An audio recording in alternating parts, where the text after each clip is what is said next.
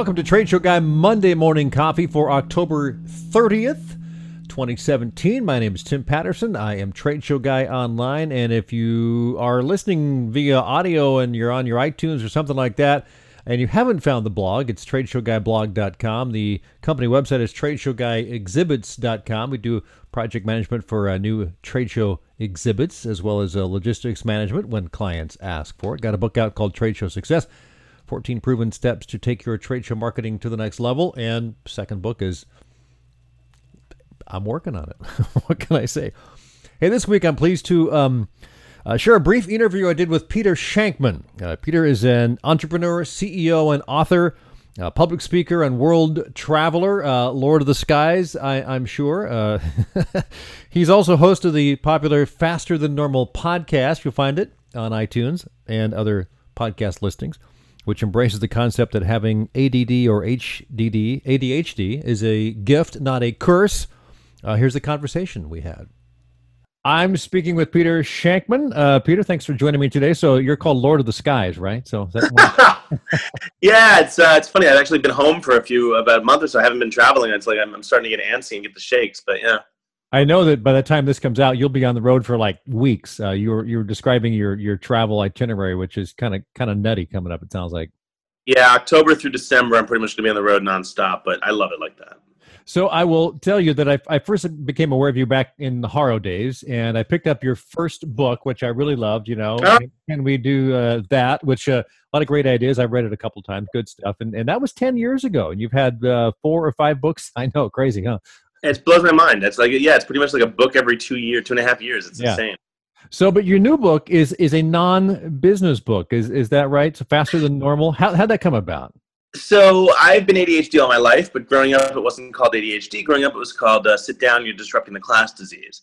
And what I realized over time was that all the things that used to get me in trouble and that used to get me sent to the principal's office and it used to cost me friendships were actually some of the sources of my best ideas and best successes.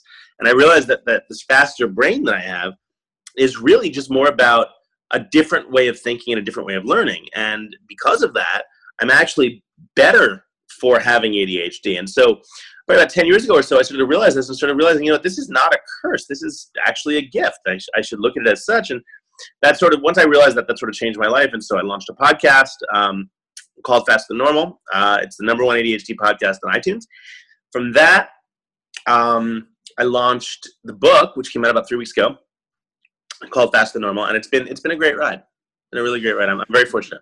So when and you're talking about adult ADHD or ADD as opposed to kids, because obviously kids can have it and it may settle down. I'm not sure. I don't know much about it. You don't grow it. You don't outgrow it. It's not like okay.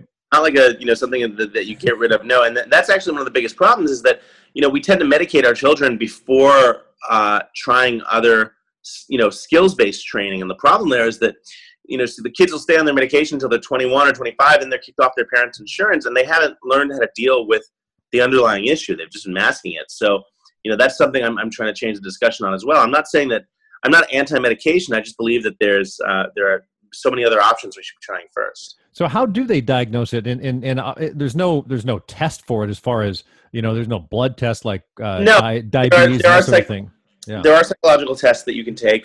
Basically, it's you're looking at the lack of ADHD. Essentially, a lack of the same amount of dopamine, serotonin, and adrenaline that normal people make. And so for me, I know that because I don't get enough of those chemicals, I have to find ways to sort of keep myself active, keep myself finding other ways to allow my brain to build those chemicals back up. And so I didn't know this at the time, but all the things that I've been doing for the past 20 or so years have really been designed to give me that. So, I'm a licensed skydiver. I run marathons. I do Ironman triathlons. I love public speaking. All these things that, without realizing it, are fundamentally changing the brain chemistry, the chemistry within my brain, allowing me to have the dopamine and the focus chemicals that I normally don't make enough of.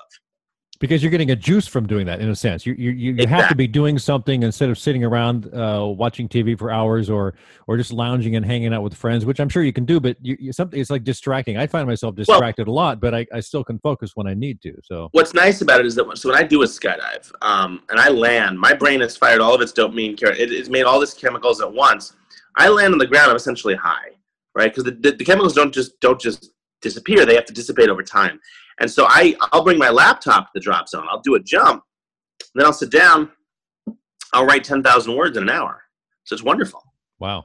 That's great. So who is the book aimed for? Or is it a broad, is it for parents? Is it for people that have it as adults? I'm just curious what you're trying to actually, for everyone. It's for parents and kids and adults who have ADHD or who love someone who do or live with someone who do. But the book is really also aimed at anyone in the world, whether they have it or not, who wants to get a few hours of productivity back in their lives. Because the rules that people with ADHD have to set up for themselves to be productive and to work and live at their best ability, those rules, when applied to a normal person, can make a normal person just as super effective and high functioning. One of the rules is simply put, exercise. I have to exercise every morning because that's how I get the chemicals I need for the day. Well, normal people can do the same thing. So how do you get up early to exercise? Well, you give something up the night before. So I might not be going out every night, or I might not watching late night TV or binging on Facebook, but that benefits me. And so the book is made up of a series of rules and ideas and hacks on sort of how I live my life the best way possible that can be applied to any human being. So let's talk a little bit about the podcast. When did that start, and what's your goal with that? You're interviewing obviously different people that have either had it or are familiar with it. And how long has it been going? I launched the podcast to explain to people that ADHD is a gift and not a curse, and that having it is not the end of your existence. It's actually the start of a brand new life. And so we've had some tremendous success. We've had Tony Robbins, Seth Godin, Cameron Herold, Scott Jordan, Dave Nealman of JetBlue, Ned Hallowell, the grandfather of ADHD. I mean, really good people on the podcast. We're constantly looking for celebrities and people of that nature to come on. It's interesting because there are a lot of celebrities, CEOs who have it and don't necessarily understand that it is a good thing, and so it's kind of hard to get through to them. They should be talking about this as a key to their success, or their handlers don't understand it. Right? Their PR people. Oh well, why would we want in on that? That sounds terrible.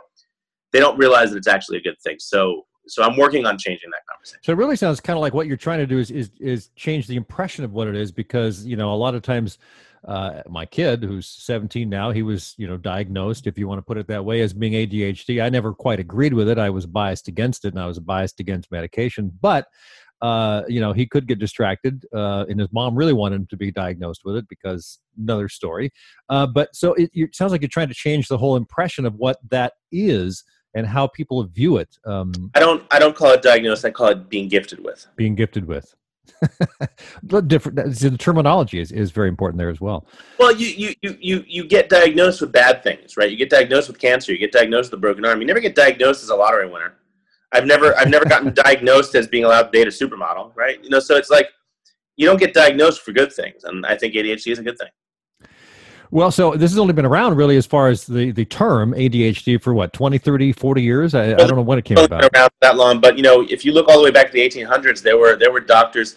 There's a doctor who wrote a whole book about he called it Strupeter, which was a story about a Fidgety Phil, story about a kid who was just always bouncing all around, and things have been translated into like 70 languages and like 300 different editions.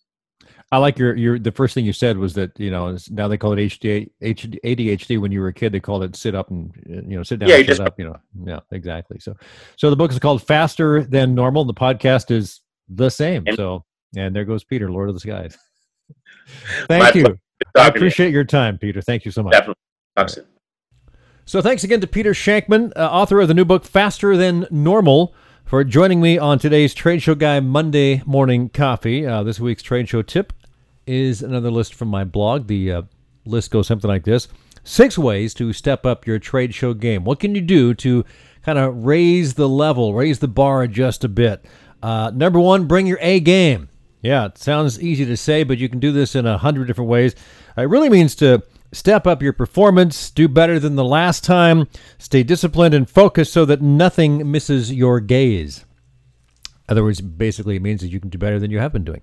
Have a better sample for a giveaway if you are one of those that gives away things. This can mean anything from working with your promotional products associate to brainstorming a different giveaway to having a premium gift for those who respond to a pre-show marketing mailer. Catch eyeballs. That's number 3. Every booth is looking for eyeballs. So what message is your exhibit saying? Whether you're a giant island or a small 10 by 10, it should still communicate a clear and concise message and do it in a manner that catches eyeballs. Sometimes it's graphics. Sometimes it's a compelling and bold statement or question. Number 4, give visitors something to do. There are discussions to be had regarding the differences between flashy, colorful booths and having something interactive. But if you have something to do, that'll draw a crowd. And finally, number 5, pay attention to your visitors. It's easy to slip into the silent mode by pulling out your phone, to check email or read Facebook or text someone. But if someone passes by, you shouldn't have your phone in your hand. You shouldn't be eating all that stuff. So pay attention to visitors and be ready for them. Put on a smile. The only thing more welcoming to someone than a smile is to greet them with their name. If you don't know the name, look at their badge. Hey, Beverly, how you doing? Nice to see you again. And to finish up, one good thing of the week. Well, this week's one good thing is that I got tickets to the Foo Fighters concert coming up in December here in Oregon. That'll be fun. I think I mentioned on a previous podcast, one good thing was their new album. Never seen the Foos in concert. This will be fun. But I will tell you, with the cost of the ticket, it's a good reason I don't go to too many big concerts. But this will be fun. Now and then you got to do that, right? So that'll be fun. So that's this week's one good thing. So have a great week, and I'll check with you next time.